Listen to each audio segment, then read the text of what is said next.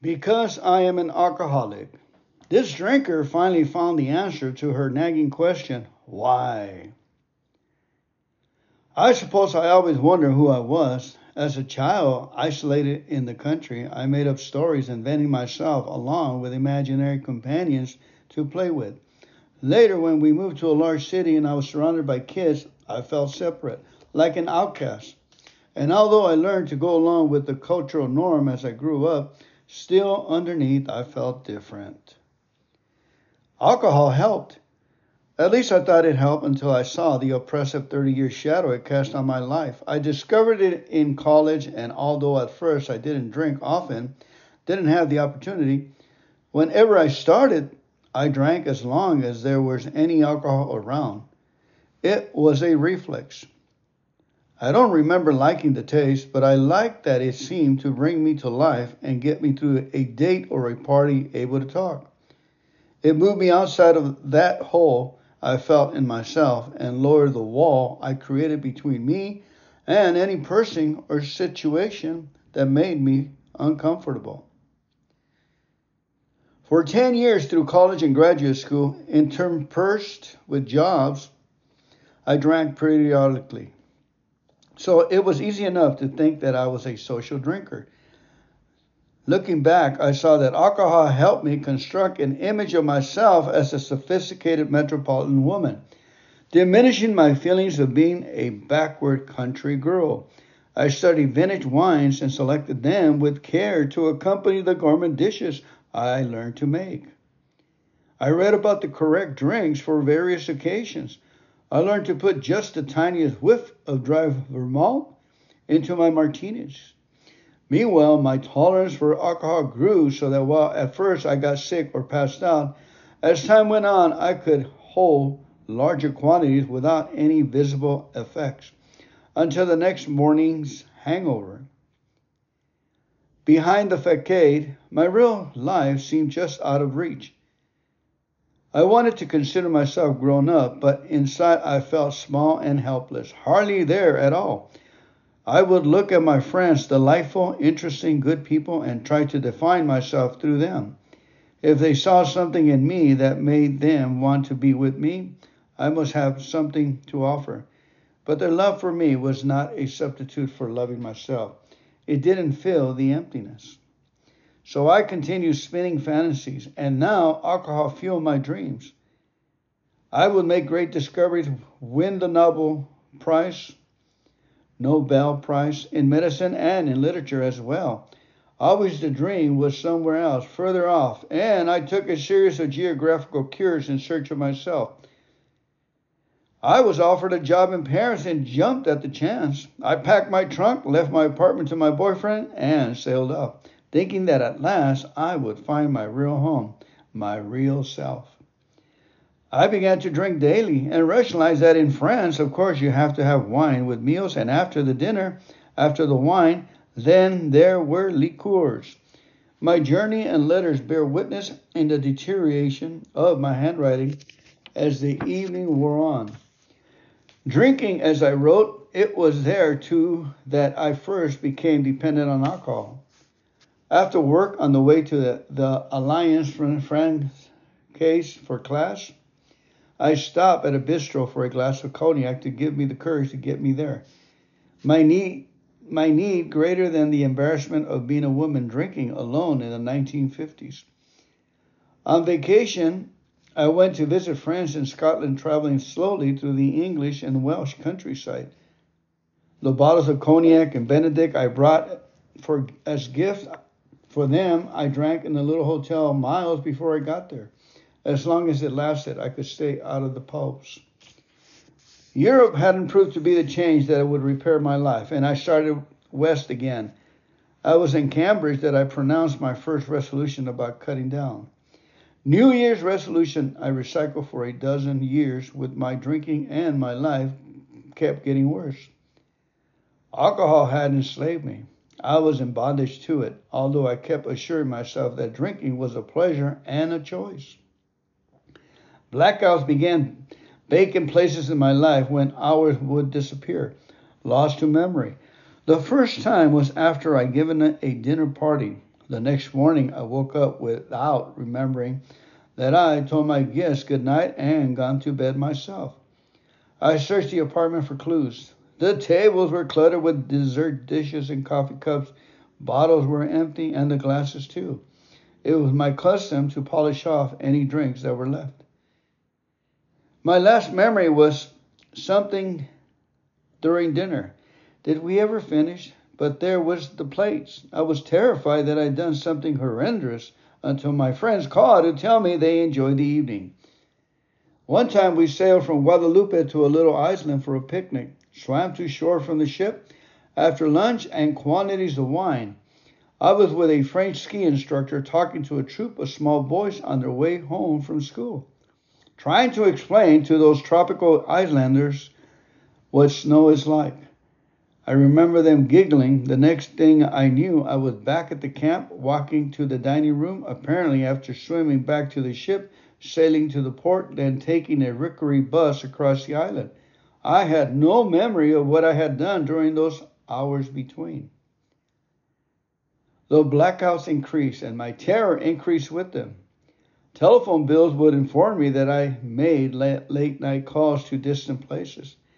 I could tell from the numbers whom I called, but what had I said? Some mornings I woke up with a stranger who had brought me home from a party that night before. These things weighed heavily on me, but I couldn't stop the drinking that had caused them. That too nagged away any remnant of self-respect I might have had. I was incapable of controlling my drinking and my life. I needed a drink to go any place, to the theater, a party, a date, and later to work. I would leave my apartment, lock the door, and start down the stairs, and then turn around and go back in for another drink to get me where I planned it to go.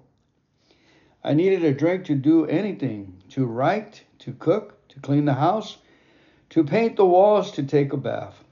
When I passed out and fell into bed early, I woke up 4 or 5 and had Irish coffee to start the day. I discovered that beer was better than orange juice to ease my hangover. Afraid my college or colleagues would smell my breath at work, I was careful to keep my distance. When I got up late and rushed off to the lab, fortified only with coffee, my hands shook so badly it was impossible to weigh out the milligrams of compounds needed for an experiment. When I went out to lunch with another alcoholic, we might never get back to work that day. Somehow, I still managed to keep my job and most of my friends, social drinkers who were urging me to cut down on the alcohol. That counsel only made me mad, but I was concerned myself. I asked the therapist I was seeing, sometimes with beer in hand, would I have to stop? His answer was that we had to find out why I drank. I already tried, but was never able to find out why until I learned the answer in AA, because I am an alcoholic. With my attempts to cut down, I stopped keeping alcohol around the house, drank up whatever was there over and over, deciding not to get more. Then on the way home after work or an evening out, I would have to see if I could scrape together enough money for a bottle. There were liquor stores just about every block, and I rotated them so the salesman wouldn't know how much I drank. On Sundays when the liquor stores were closed, I had to make do with beer or hard liquor from the grocery. The horrors grew, inner horrors. On the surface, it looked as though I was more or less keeping it together, but day by day, I was dying inside, filled with fears I couldn't name, but which shook me to the core. My worst fear was that I was an alcoholic. I wasn't sure what that was, except that I might end up down on the Bowery in New York, where I had seen drunks curled up on the sidewalks. I made another New Year's resolution to stop drinking entirely until I could handle it, and then I told myself I could go back to wine and beer. Hands trembling, body shaking, head spinning, I survived the first day until I was fairly safe in bed and alcohol-free apartment. Somehow I made it through a couple of more days, miserable and withdrawn in spite of managing to stay dry that time. I have no doubt that resolution would have crumbled like the others, and I would have been drinking again if I hadn't found AA. I had left a therapist who hadn't been able to tell me why I drank, and on New Year's Eve, I went to a party at the home of my new therapist. A few days later in the group, the therapist said, "You're drinking even more than I realized. You're an alcoholic. I think you should stop drinking, see a doctor, and go to AA." My resolution had endured 3 days, and I protested. "I am not an alcoholic." That was my very last denial. "Say it the other way," he suggested. "I am an alcoholic." It came out in a whisper, but it sounded right. I said it thousands of times since then, and with gratitude. What I was most afraid to admit that evening was that would set me free. What I was most afraid to admit that evening was what would set me free. The therapist told me then and there to call someone who had been in our therapy group, a doctor on the staff of a hospital alcoholism. "I'll call her tomorrow," I said. "Call her now." He handed me the telephone. When I asked her if I was an alcoholic, she said that from what she'd seen of my drinking, I might be, and suggested that I talk with her boss. Terrified, I made an appointment and kept it. She told me the symptoms of alcoholism, and I had them all. She gave me a list of AA meetings and recommended one. I went to the meetings, a small women's group. I was scared and in withdrawal. Someone greeted me, and I muttered my name out loud. Someone brought me a cup of coffee. People gave me their phone numbers and urged me to call, to pick up the telephone instead of a drink. They were warm and friendly. They said, "Keep coming back." And I did. For weeks, I sat in the back of the rooms. Silent.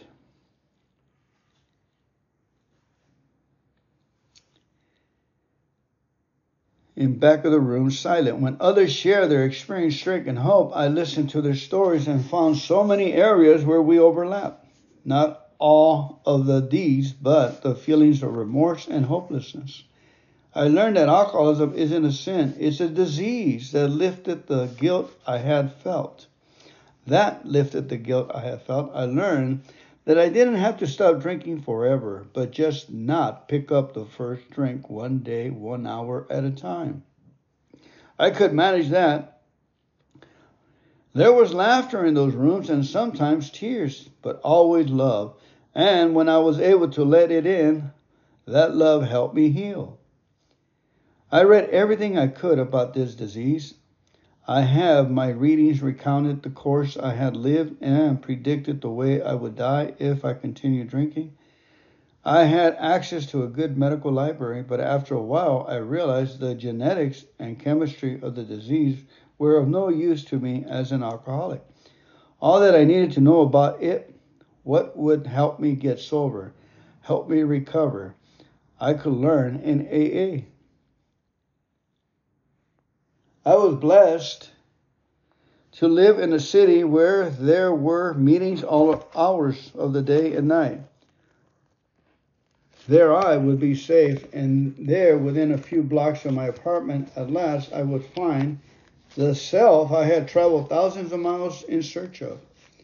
Those slogans on the wall, which first made me shudder, began to impress me as truth I could live by. One day at a time, easy does it. Keep it simple. Live and let live. Let go and let God. The Serenity Prayer. Committed and service were part of recovery. I was told that to keep it, we had to give it away. At first, I made the coffee and later volunteered at the intergroup office answering telephones on the evening shift. I went on 12-step calls, spoke at meetings, served as group officer. Ever so gradually, I began to open just a crack at first with my hand on the door, ready to slam it shut in a moment of fear. But my fear subsided too. I found that I could be there, open to all kinds of people from this solid base that we shared. Then I began to go back out into the world, carrying that strength with me. I found that now I could do many things without a drink. Write, answer the telephone, eat out, go to parties, make love, get through the day until the evening, sleep at night, and get up in the next morning, ready to begin another day. I was amazed and proud to have gone a week without a drink, then a month. Then I lived an entire year sober through my birthday, Christmas, problem, success, the mixture that makes up life. I healed physically, felt good, my senses returned. I began to hear the delicate sounds of autumn leaves rattling in the wind, to feel the touch of snowflakes on my face, to see the first new leaves of spring. Then I began to heal emotionally, to experience feelings that had long been so deeply buried they had atrophied. For a time I floated on that pink cloud. Then I cried for a year, raged for another year. My feelings returned and then began to settle down to a reasonable size. Above all, I healed spiritually. The steps took me on that path. I had admitted I was powerless over alcohol, that my life had become unmanageable. That was what got me through the door. Then I came to believe that a power greater than myself could restore me to sanity. And eventually I made a decision to turn my will and my life over to the care of God as I understood God. Years before in my search, I had explored numerous religions and dropped them because they preach a patriarchal God, which I felt never included me. Alcoholics Anonymous, I was told, is a spiritual program, not a religious one.